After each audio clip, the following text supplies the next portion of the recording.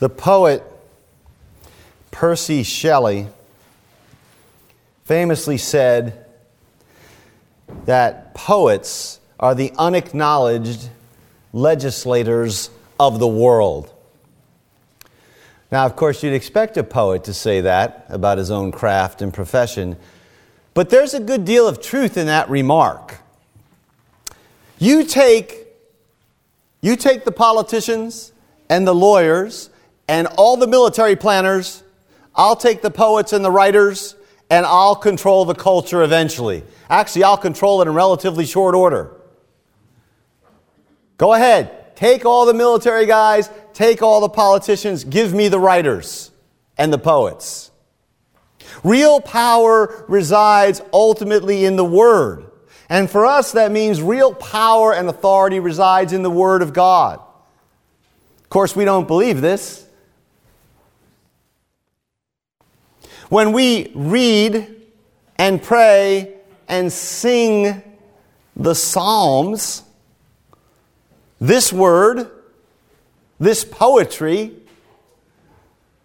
we are confronting the one who can undo all the masters of the universe gathered for some economic summit in Aspen, Colorado, or Davos, Switzerland.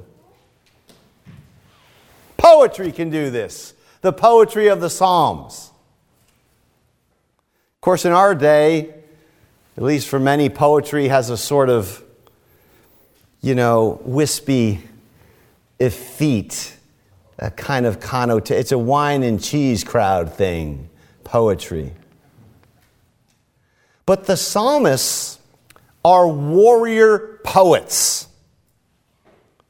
They're warrior poets. Worship is warfare, and the Psalms are poems. Poems for soldiers. That means they're poems. Well, leaving aside what this says about poetry in general, God's basic endorsement of it, but these poems for soldiers means they're poems for people in the grit and the grime and the distress of life. And our text from Psalm 34 is no different. The title of the psalm tells us that this is the Psalm of David, the psalm he wrote when he changed his behavior before Abimelech. And Abimelech drove him out and he went away. It's the incident from 1 Samuel where David feigns madness. He pretends he's insane before the king of Gath. And he celebrates in this psalm the salvation of the Lord, his deliverance from the situation. That extolling the Lord's hearing his cry is in verses 4 through 7 of the psalm. But the text is general enough to apply to any act of deliverance. And for us, it points us to the great act of salvation and deliverance, the God who has heard our distress and our cries in Jesus Christ. I want to look at the text under three headings. In verses 1 through 3, we have praise. And then in the middle of the psalm, verses 8 through 14, we have instruction. And then in verses 15 through 22, we have divine discrimination. Divine discrimination. Praise, instruction, and discrimination, if you will. So first, Psalm 34. Let's look at the praise. David is expressing the sheer joy of liberation. He says, I will bless, or I will extol the Lord at all times. His praise will always be on my lips. The first thing about praise is that it's reflexive. It's responsive to what God has already done. And when we lose sight of that, it's difficult to give praise or to render praise or to find freedom and joy and delight in praise. Praise is not so much a command, although it is that, as a reflex. We magnify the one who has already magnified himself on our behalf. In that sense, praise is simply acknowledging reality. It's simply stating, God has done this. I will bless him. He has shown himself to be blessed, to be magnificent, and so I'll magnify him. David is determined. Notice there's an act of will in the text. I will bless. His praise will always be. He's determined that the high praises of God are going to be in his mouth and that he's going to engage in them at all times. And for us, this means a centering on the objective reality, independent of how we feel or even how things are going for us personally. The objective reality that God, the great Creator, has acted for you in Jesus Christ. Isn't that good news? That independent of how you feel or how it's going for you, God is for you and He loves you and He's decided on your behalf and He's acted. The sky is blue no matter what you think about it. And God has greatly magnified His mercy and His salvation for you and towards you, no matter what you think about it. And so we are to respond to this objective reality with praise at all times. Now, of course, this doesn't mean he'll do nothing but sing. But it does mean that praise is going to be a recurring feature of his life. When we hear, I will praise the Lord at all times, His praise will always be on my mouth, we realize that this can be done in a way that's trivial or trite. Right? There are people who know how to, if you will, praise God in a way that can make you cringe. I'm sure you've had this experience. Perhaps you haven't. Right? This text certainly doesn't mean saying things like, praise Jesus or thank you, Jesus, at every possible opportunity. Like our problem as Presbyterians tends to lie on the other end of the spectrum, where we shy away from expressions of rejoicing. That tends to be our problem. But the text reminds us that it does matter. It matters deeply what we fill our mouths with. And praise and thanksgiving without triteness are to be the distinguishing forms of speech. Because the self-giving God has spoken in Jesus on your behalf. Talk back. He says in verse 2, I'm going to glory or I'm going to boast in the Lord. Of course, boasting is a basic human trait. Pride and hubris, they mark our existence at almost every point. And David says here, I'm going to take my place among the humble and the lowly. The afflicted, he says, the afflicted will hear my praise and rejoice. The proud will scoff. Right? The masters of the universe gathered in a summit, they're going to scoff. But the common people, just as they did with Jesus' teaching, will receive it. They will hear the praise of God gladly. I have this wonderful book. I'm sure some of you have it as well. It's a book of Puritan prayers, but they're in the form of poems, poetic prayers called The Valley of Vision. If you don't have it, you really should get it. And I've always loved the title because it reminds us that the vision of God's greatness is rightly seen in the valley. The valley is the place of vision. The valley is where David was in life. The valley of distress or frailty or weakness. The valley into which Christ has come to rescue us. We do need to see ourselves in our own littleness, in our own insignificance, if God is to be big, if we're to be a God-magnifying people. And David acknowledges that here. It's only when self-boasting stops that you can rightly boast or glory in the Lord. The idea of glorying in the Lord here is boasting in God. And so people whose mouths are not full of boasting in the Lord are generally full of themselves. And notice, David calls this the assembly to join with him in a corporate act of praise. Glorify, the text says in verse 3, or magnify the Lord with me. Let us exalt his name together. You can't do this by yourself.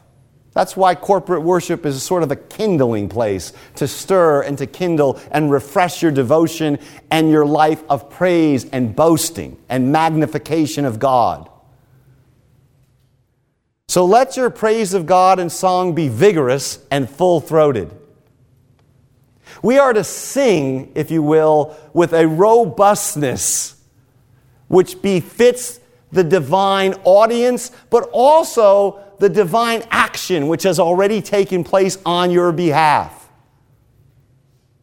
In Jesus Christ, you've been heard, you've been visited, you've been saved, and you've been delivered.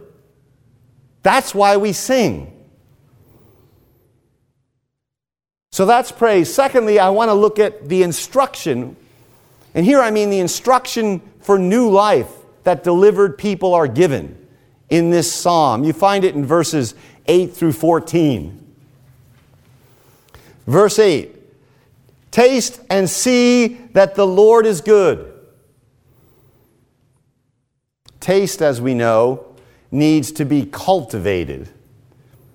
Right? Young children generally don't like filet mignon. Right? They prefer McDonald's. Of course, I had a grandfather who had the same preferences as well, but we have to leave him aside for a moment and not count him. He used to constantly tell me how wise he was that he could have a hamburger and all these other people were going out and buying steaks. But the point is not that taste is relative or purely subjective. The point is that my grandfather, like many children, had underdeveloped taste. Taste has to be cultivated.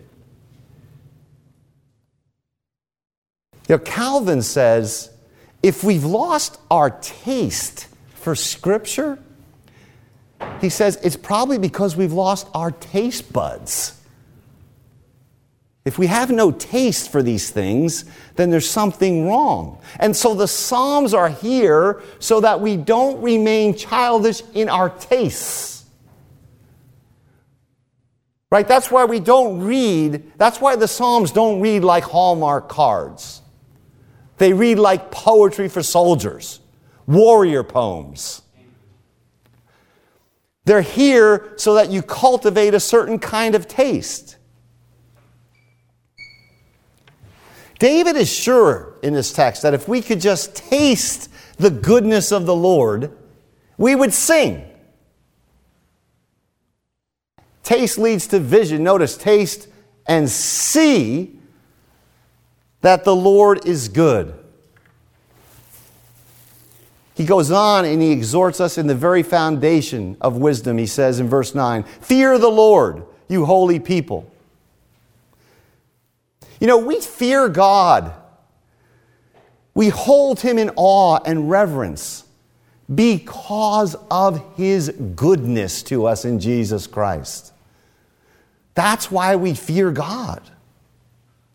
Taste and see. You know, the fear of the Lord, the things David starts here with, call them reverence and desire. They are the frame for true instruction. You know, you could be a great teacher, even if you're not naturally a good teacher, if your students have two things, reverence for the subject matter and some sort of taste or desire for it. And that's what the psalmist is trying to instill in you. The frame in which we receive teaching from God is a frame of reverence, fear the Lord, and desire, tasting, seeing, yearning. You know, we are not just purely rational creatures, or thinking creatures, or willing creatures, or purposing creatures, or acting creatures. We are desiring creatures, tasting creatures, seeing creatures, and a large part of our problem is we are ravished by the wrong things. We have disordered and skewed tastes. And so we come to the instruction then, having been prepared. We come to it in verse 11. Come, my children, listen to me. I will teach you the fear of the Lord. And to teach the fear of the Lord, he says in verse 12, whoever of you loves life and desires to see many good days. It's often put in the form of a question in many translations. You know, who among you loves life and desires to see many good days? Question mark. But the point is that a redeemed people are lovers of life. That the Christian faith is a life-affirming faith. Even when we are against things. Even when Jesus can say, you have to hate your own life. You have to deny yourself and take up your cross. He means we are putting to death what is disruptive of life. Sin. What attacks human flourishing. He calls us into discipleship so that he might give us life and life abundantly. The purpose of Christian renunciation, of Christian no's to sin and to the self, are so that we might flourish in the new nature that God has given us in Christ. God is all about us loving life, but he sets the terms on which we can love it fully and freely. And so, if you want to live a long, faithful, fruitful life, pay attention to this instruction the psalmist is saying. You've been delivered. Now, how do you love and enjoy life? You know, the sad fact is, men do love death.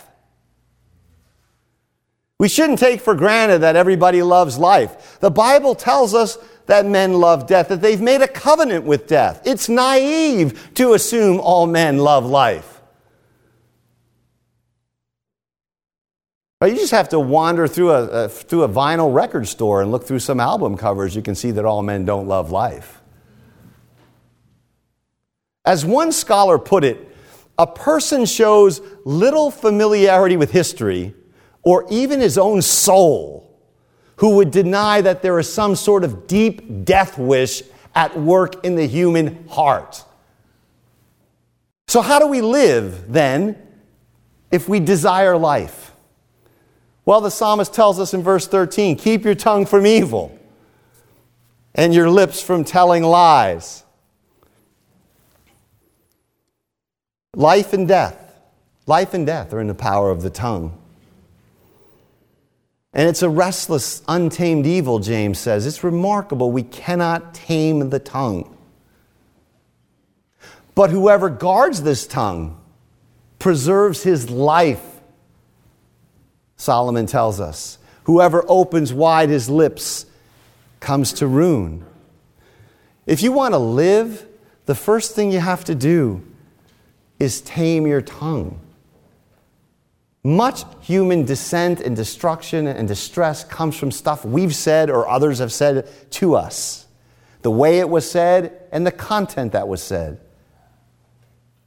Verse 14 says, turn away from evil and do good. Seek peace and pursue it. Peace in the church, peace among nations, peace in the family, these are inestimable goods. But it's not our natural state. Notice that peace or wholeness, shalom, it has to be pursued or chased after. So there's a couple things here that are relevant for the church, I think. The first one is 9/10 of peacekeeping in the church is to keep your tongue free from evil and false chatter. Notice the deep connection between this and the opening of the psalm. If your mouth is full of boasting or extolling the Lord at all times, magnifying his goodness, then your tongue is going to be free of destructive speech. Let me tell you, gossips, divisive people, slanderers, people who talk maliciously, they are not people who are magnifying the Lord with their mouth. The spirit of praise displaces evil.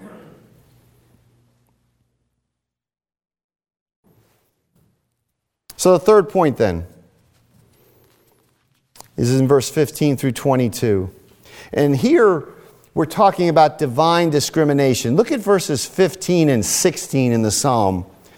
The eyes of the Lord are on the righteous, and his ears are attentive to their cry. The face of the Lord is against those who do evil, to blot out their name from the earth. The assertion here is that God discriminates. He differentiates between the righteous and the wicked. The Psalms make this affirmation repeatedly, of course. But it's a difficult affirmation to embrace to anyone who is thinking properly. It has some difficulties, doesn't it? I mean, it doesn't always look like God is discriminating between the righteous and the wicked. If you were a Christian in Mosul in northern Iraq in the last 60 days, you would think, in fact, the exact opposite's occurring. And I won't multiply examples or we'd be here forever. So we have to do something with this affirmation that God's discriminating between the righteous and the wicked, that he takes note, that he's not indifferent. When sometimes it seems like that's not the case. Notice the text is insistent on this. His eyes and ears are open to the righteous. His face is against the wicked. So unswerving is this discrimination, the text says, that he's going to cut off the memory of the wicked from the earth. God is committed, the text says, to eradicating evil from the face of the planet. Evil is the human creature's absolute no before the face of the good and gracious God. But God, thank God, says no to our no. He refuses our refusals. That's why you and I are saved, because God refuses our refusal of God. And he is going to not let evil win. He says no to evil, and that means he has to uproot it. Verse 18 says, the Lord is near or close to the brokenhearted. He saves those who are crushed in spirit. Right? The righteous in this text are not comfortable. They're certainly not self-righteous. They're hounded, like David was. They're hounded. They're brokenhearted. They're crushed. They're in the middle of painful, difficult challenges.